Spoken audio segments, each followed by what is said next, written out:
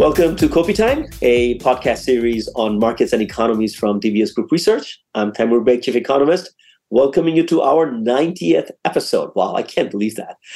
Today, we will talk about Ukraine and also a bit about Russia. Our guest is Dr. Torbjörn Becker, Director of the Stockholm Institute of Transition Economics, SITE, at the Stockholm School of Economics in Sweden, a position that Torbjörn has occupied since 2006. SITE is a leading research and policy center on economic development in low and middle income countries, with an emphasis on transition in the former Soviet Union and Central and Eastern Europe. Torbjörn is also a board member of several economics research institutes in Eastern Europe, including the Kiev School of Economics. Prior to this, he worked for 9 years at the International Monetary Fund, where his work focused on international macro, economic crises, and issues related to the international financial system. Torbjörn Becker, welcome to Kopi Time. Thank you. Great to be here. Great to have you. Let's talk about some of the context associated with Ukraine, Torbjörn, if you will. Help us get a sense of the size and relevance of the economy, and you can take as much time as you want in terms of setting that context.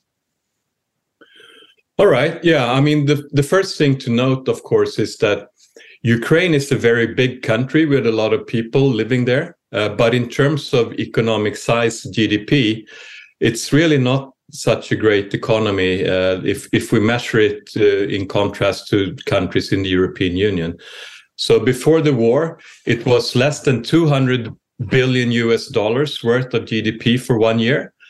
And, you know, a country like I'm in, Sweden, actually has a bigger GDP with only 10 million people compared to 40 million people in Ukraine. Yeah, and if we think Torbjörn, the country that I'm in has 5 million people that has a bigger GDP. Exactly. So, you know, in some sense, this is actually good news where we are now, because we're discussing, of course, how can we assist Ukraine. So given this, you know, we can easily handle, you know, the economic cost of Ukraine. And I think this is something that we really need to remember now when we're discussing different support packages to Ukraine. So compared to our economies, the Ukrainian economy is relatively small. And what about the performance over the last 10, 15 years? Because this is not the only conflict Ukraine has dealt with, and there has been some political instability. So has the economic performance also suffered in recent years and decades? Well, I mean, as we all know, it has been ups and downs, and you have the Crimea invasion already in 2014, and we have had political turmoil at different time periods, and you also had external shocks over the history of Ukraine since independence back in the early 90s. So it has been quite a challenging economic road. And a lot of people compare, of course, Ukraine to Poland, for example. They were at similar levels when transition started, and now Poland is, of course, well ahead of Ukraine in terms of economic developments. But I would say, you know, it has underperformed similar countries in the region over the last couple of decades. But also when there are no external shocks, when they're not subject to external aggressions, Ukraine has shown sort of good growth rates and progress in different reform areas. But it has been a very complicated time quite often over the last couple of decades. But that's an interesting insight, that there has been, you know, stability dividend, if you will, the moment there have been interludes of peace. What about the economic structure of Ukraine? If I'm not mistaken, and this is knowledge from 2 decades ago, is that under the Soviet Union, there were certain countries that were sort of earmarked for, or certain, you know, parts of the Soviet Union Republic that were earmarked for technology and industry, and Ukraine was one of those. So even after the break of the Soviet Union, it was one of the more industrialized part of former Soviet Union. Yes, absolutely. So we all know about sort of the steel production, and we saw the horrible pictures from Azovstal, which was, of course, producing a lot of metals. We also know that Ukraine has some of the most fertile soils, basically from all over the world, and produces a lot of grain and food that can be exported to other countries. But it's also now more recently becoming a really an IT and tech hub. So a lot of programmers and developers are down there. Foreign companies also go there to find developers. And then as we also know, they were producing some high quality sort of industrial products during the Soviet times, including things that went into military production. And the export sector beyond agriculture, I mean, I guess, there is the steel component, but do we see anything beyond that, like electronics or so on, coming from Ukraine to the rest of the world? Yeah, I would say, the quite significant thing over the last couple of years is the IT sector. Okay. So basically having developers in Ukraine doing things that people from around the world is demanding. That's an interesting sector to look at. So the services part has been sort of more dynamic part than the manufacturing side. Yeah, I would say so, yes. Okay. So, Torbjörn, your institute has been tracking the economic damage inflicted by this conflict. And I think it is important for us, just to go beyond the newspaper headlines that we see on a regular basis and to get some in-depth assessment from you from how deep the economic damage has been so far and what's the outlook going forward. Yeah, so there are many dimensions to this, of course. One thing that the Kyiv School of Economics is keeping track of is just the damage to infrastructure. So residential housing, airports, roads, bridges, etc. And, that count is already over $130 billion in damages to that infrastructure. And again, remember that GDP was less than $200 billion before the war started. So, that's a very significant amount.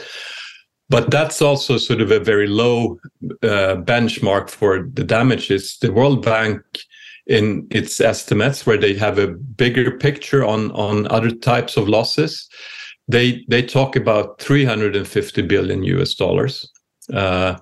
And then the Ukrainian government itself, when you start to include losses of income, losses of exports, losses of investment, they talk about $750 billion. So, these estimates really depend on where do we draw the limits on what we want to include in them. So it goes from, basic infrastructure things, 130 billion, to have the whole economy and suffering and all of that goes to 750 billion. So a quite massive cost of this war already for Ukraine. And if you just look also maybe in terms of flows, if we just look at GDP numbers for this year, people are talking about a decline of 35% of GDP in 2022 for Ukraine. These numbers are so large, Torbjörn, it's very hard to sort of, fathom it. In terms of macro, I'm sure, measurement is becoming very, very difficult. It's not just in the context of GDP, but any sense of, inflation and jobs and overall activity, how things are? Yeah, we have seen inflation going up, of course. And also a lot of industries have been destroyed and people have lost their jobs. At the same time, of course, a lot of people from Ukraine have left the country because it was not possible to stay there, given what Russia is sending their way. So you have this both supply and demand effect on the labor market. But certainly, if we think about employment, that's really taken a big hit in the war, and sort of real incomes of people that stay in Ukraine have been coming down. So a very challenging environment for sure. Any sense of, this months and now heading into a year worth of conflict, is it causing an erosion of human capital? Are people able to go to school and colleges? Are degrees being issued, or have those things come to a standstill? Well, this, of course, varies across the country.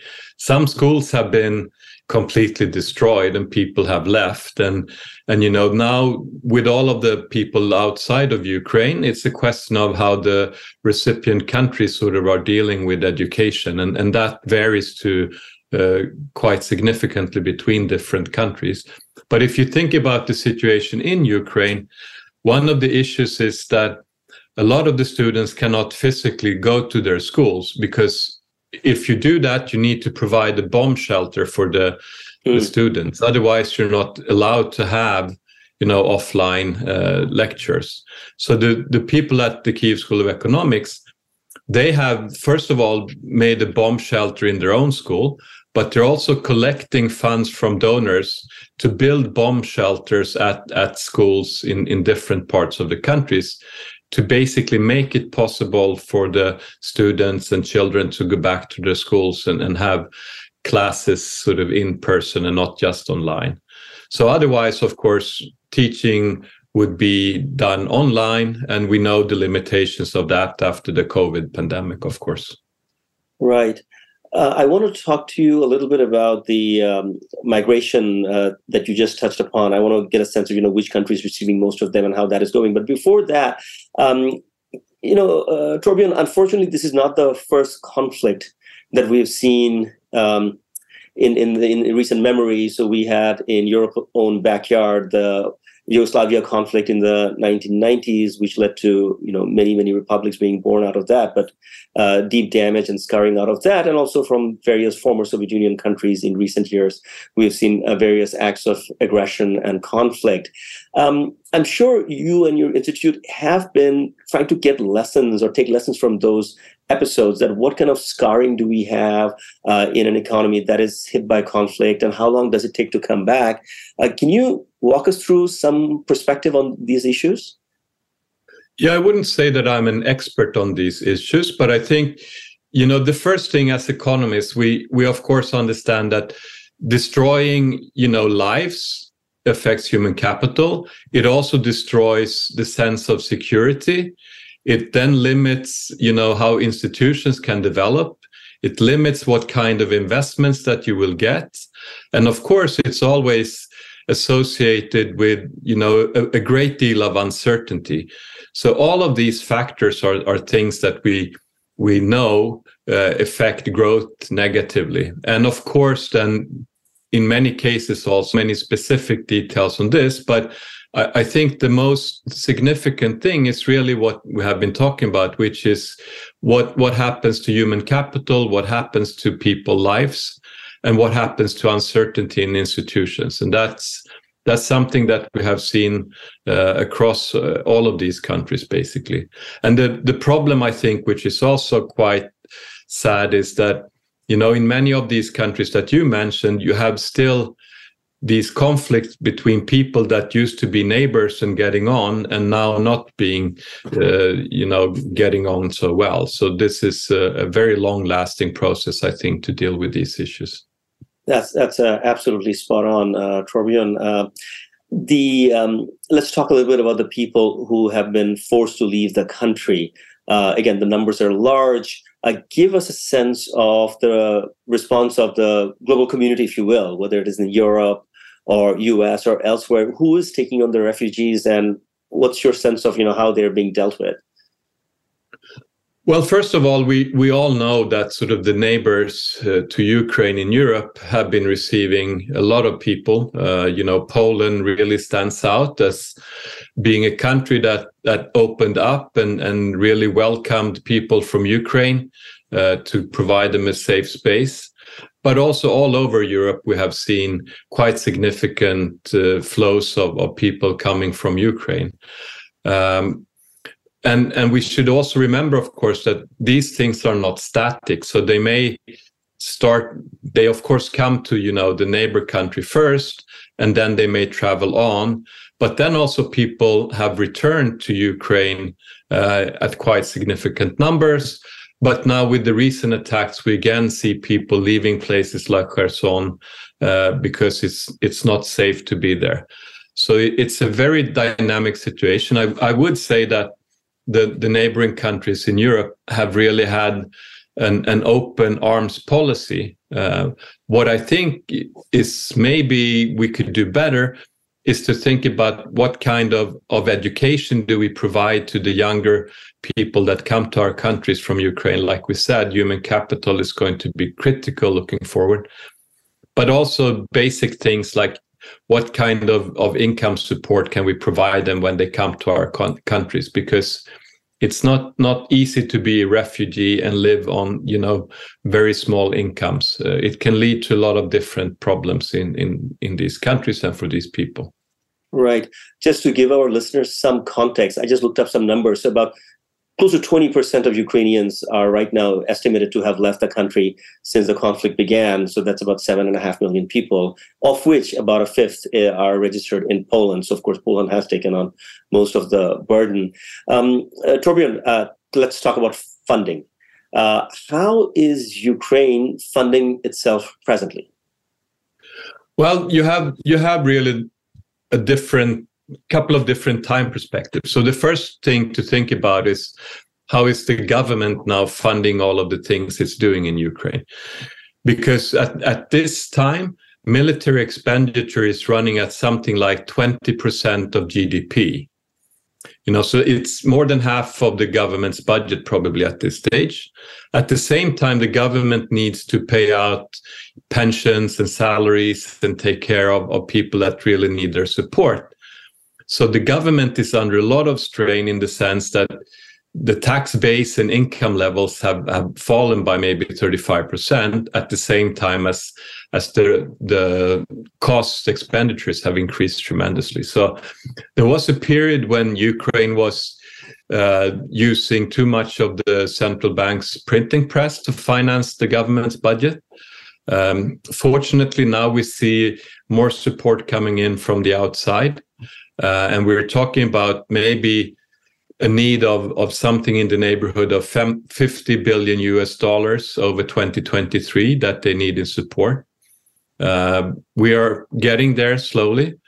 I think what is really important is that this needs to be predictable, and it's need to be coming at sort of a regular and predictable intervals. So this has been an issue in the past, and the EU is making progress, but it's also not quick enough, I would say. And maybe another dimension, just to mention it, is, of course, that Ukraine really needs grants at this time. It doesn't need to get a lot of more borrowing on the government's balance sheet. But the EU is now providing very long-term loans, very low interest rates. But I think, it's really just asking for a debt restructuring discussion coming up at some stage in the future. I want to get into that whole multilateral approach to, addressing a country that is in conflict.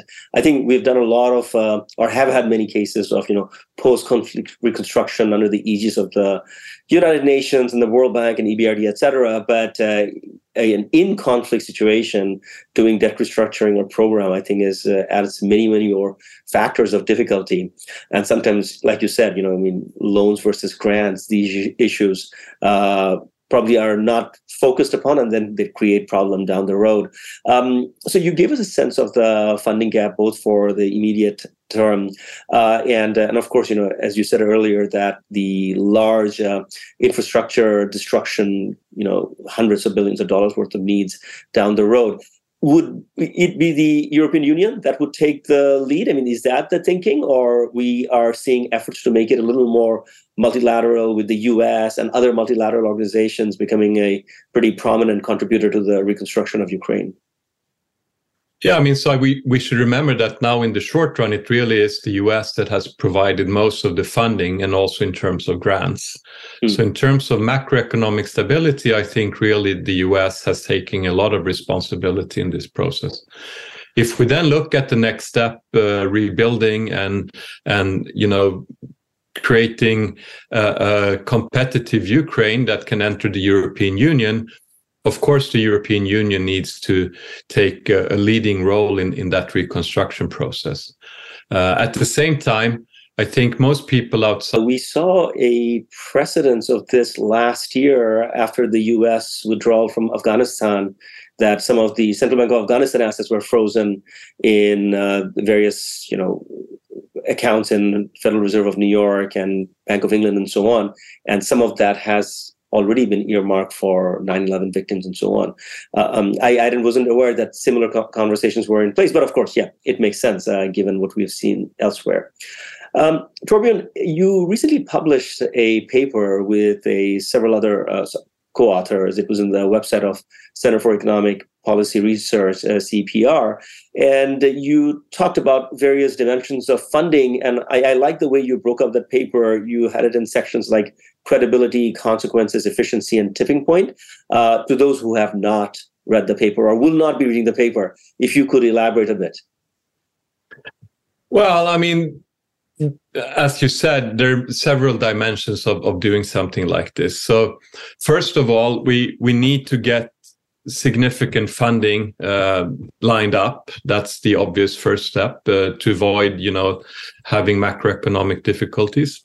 The second part of it is really about how do we organize things? What is the governance structure around this?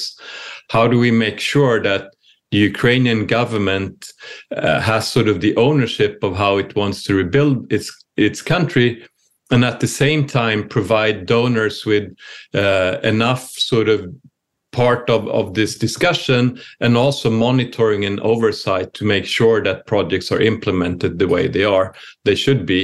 So, that whole discussion, I think, is quite crucial. And this is something a lot of people, it's often the first question, can we send money to Ukraine? We know that it had problems with corruption in the past. What is going to change? We have also seen similar discussions in other reconstruction efforts. So we just think that, setting that some type of independent agency with close links to the EU, but where the Ukrainian government is really putting forward a list of priorities that can then be discussed with the international donor community together, so we don't get bilateral discussions with 20 different donors asking for different things. That would be sort of the most efficient way of organizing support to Ukraine, we think. So that's sort of the key of this. Sure. And then, of course, thinking about how do we make it predictable? So we get the funds there, and then you disperse funds at a certain time schedule and have a reasonable plan of when can we do different kind of rebuilding efforts. Would the EBRD be the right vehicle in your view? No, I mean, what we argue in this report is actually to set up an independent EU agency focused only on the reconstruction of Ukraine, but where it's a bit like the Marshall Fund after the Second World War.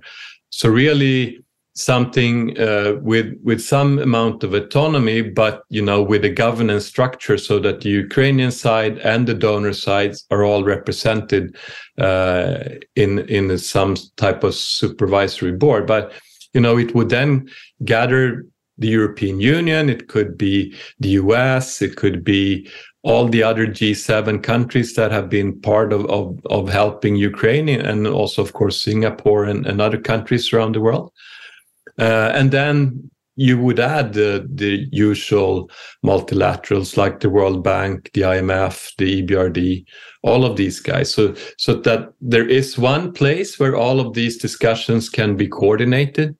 So it doesn't become too piecemeal and there's too much, double work on both sides of the table, basically. So you don't think that we have in the global financial architecture right now a multilateral body that is neutral enough and autonomous enough to address Ukraine's post-reconstruction or post-conflict reconstruction needs, that a new organization should be in place? Well, we think this is such a significant undertaking. So, just saying that a place like the European Investment Bank or EBRD or any other organization would be able to deal with this without sort of significant additions to their capacities. And also, I think, a dedicated governance structure, because, some of the multilaterals would obviously have countries in their membership that are not really supporting Ukraine at this stage. And we really need this to be sort of efficient, streamlined, and it should also have this focus on the long-term goal of Ukraine being EU accession. So that's why we think it should also be connected to the EU in some way or another. I see. Okay. And from your institute's perspective, what is your sort of day-to-day engagement with the Ukrainian authorities or through your institution Kiev, what are your day-to-day work?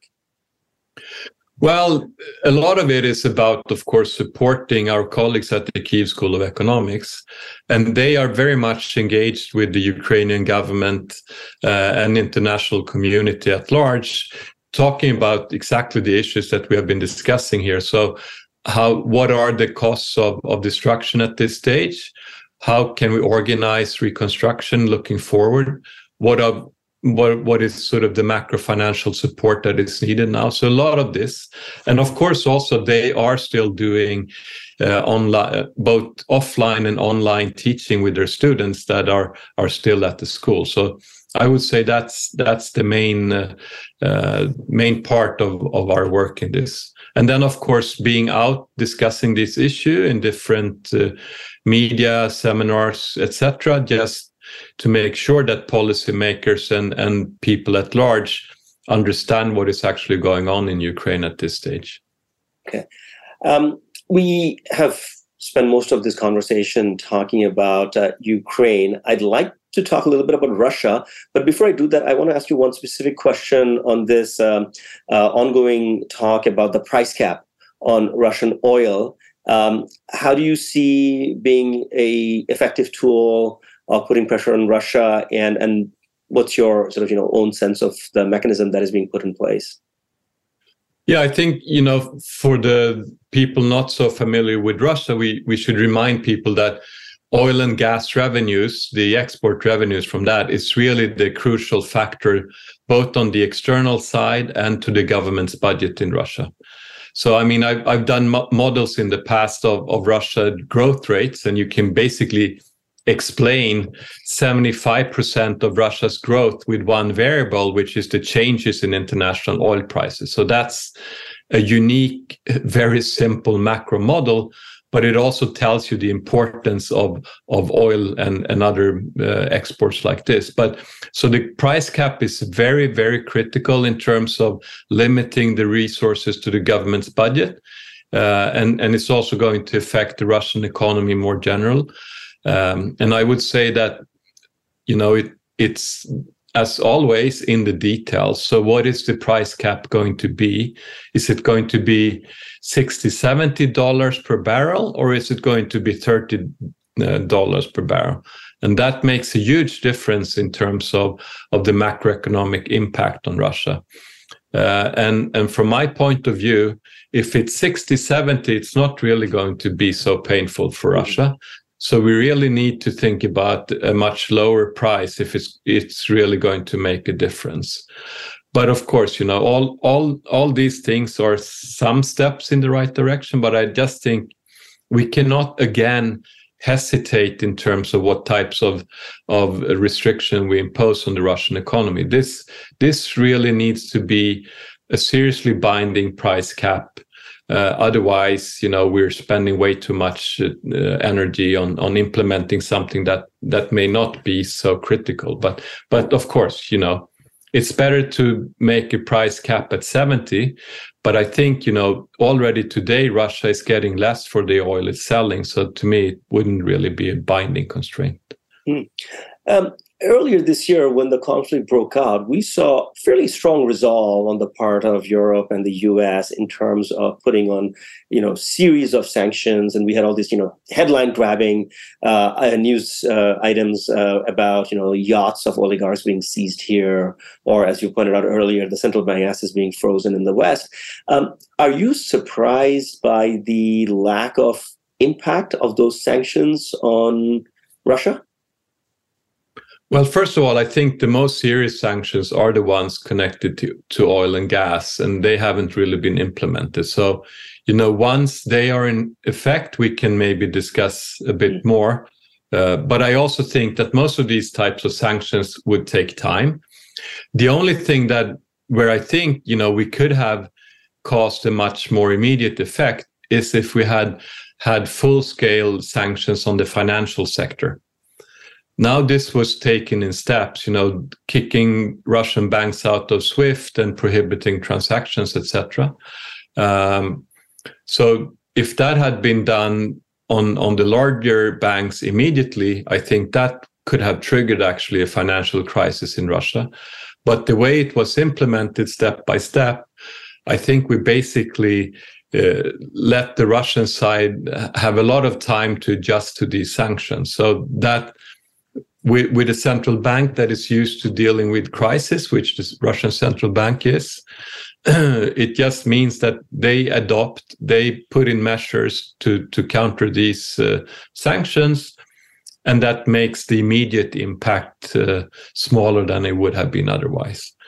But I think, again, we should remember that this is just the start of this process for the Russian economy. So the longer term outlook is much more severe than just, having 4 or 5% drop of GDP this year. Yeah, I want to actually touch on that issue. So the financial or economic growth cost in the short term may be absorbed given how large Russia is, and it is sort of self-sufficient in food and energy and so on, and it has a few allies with which its trade continues. But it seems to me, Torbjörn, maybe we can shift a little bit about the discussion to technology access. Russia is a country that has had a tradition of technology prowess, but at the same time, some of the modern technologies, if you will, whether it is chips or the cloud servers and so on, it seems to me that those things getting frozen out, and particularly the support of Western tech companies, that could be fairly damaging for Russia in the long term. Your thoughts? Yes, absolutely. And we know also more generally what is building a modern economy. It's not digging up stuff from the ground, oil or gas, but it's really to make sure that people's inventions and ideas and etc. technologies, as we talk about, those are the sustainable forces of long-term growth. And that's definitely not going to be looking good for Russia. Of course, they can substitute some of the Western technologies with things from China and other places, but not all of it. But again, it doesn't lead to an immediate collapse. It's just that the growth outlook is also clouded by this particular thing. And of course, we also know that some of the high-tech military equipment really needs chips from the West. And then it's a question of how much circumvention of sanctions do we get from these types of restrictions. Right. Now, this is a question not regarding Russia or Ukraine, but rather generally in Europe. You're sitting in Sweden. Whenever I travel to Europe, the last few months have been all about, how tough this winter is going to be, whether it is with respect to energy inflation or might be even, some blackouts. What's your sense of Europe's preparedness to deal with this winter?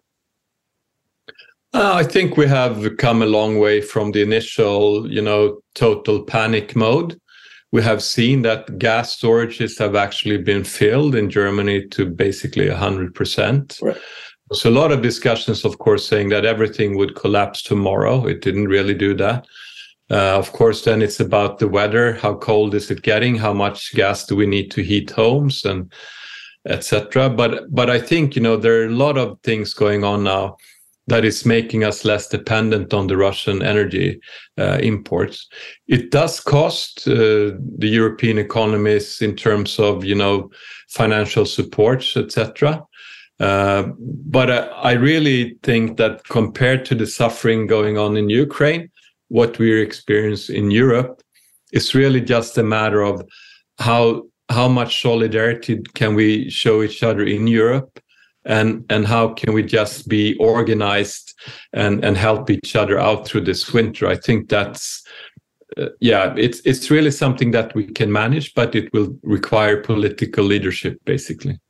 And if I may, just as a comparison, Europe has spent over 600 billion euros, or is going to spend over 600 billion euros to support consumers and companies in Europe for the higher energy prices. Okay, so that's 600 billion. We're talking about macroeconomic support to Ukraine for the whole year of 2023 is 50. So it's not even 10% of what we're spending in terms of subsidies on energy to consumers and households. So, again, it's complicated here, but, compared to Ukraine, we can both afford it and we can do something about it if we're just, cooperating in Europe, I think. Okay, I've saved the hardest question for the end, Torbjörn. What will 2023 bring for Ukraine and Russia? Well, of course, I hope an end to the war. That's in everyone's interest. If there was ever a win-win, ending the war is clearly a win-win. Maybe it's not a win for Mr. Putin himself, but, to people in Russia, to people in Ukraine, to people in Europe and all over the world, that would be the obvious win-win solution to this. Will it actually happen? Well, it really comes down to how much sacrifices are Russian people willing to put up with to keep the fighting going on in Ukraine. It's obvious that Ukrainians are going to put up with this for as long as needed. So it's really up to Russia when they want to end this war. So I'm hoping that this insight will dawn on them sooner rather than later, basically. I think that's as good a note to end this podcast as anything. Torbjörn Becker, thank you so much for your time and insights. Thank you, Timur. I would like to also thank our listeners. Copy Time was produced by Ken Delbridge from Spy Studios. Daisy Sharma and Violet Lee provided additional production assistance. Copy Time is for information only and does not represent any trade recommendations. All 90 episodes of the podcast are available on YouTube and all major podcast platforms, including Apple, Google, and Spotify. As for our research publications, webinars, and live streams, you can find them all by Googling DBS Research Library. Have a great day.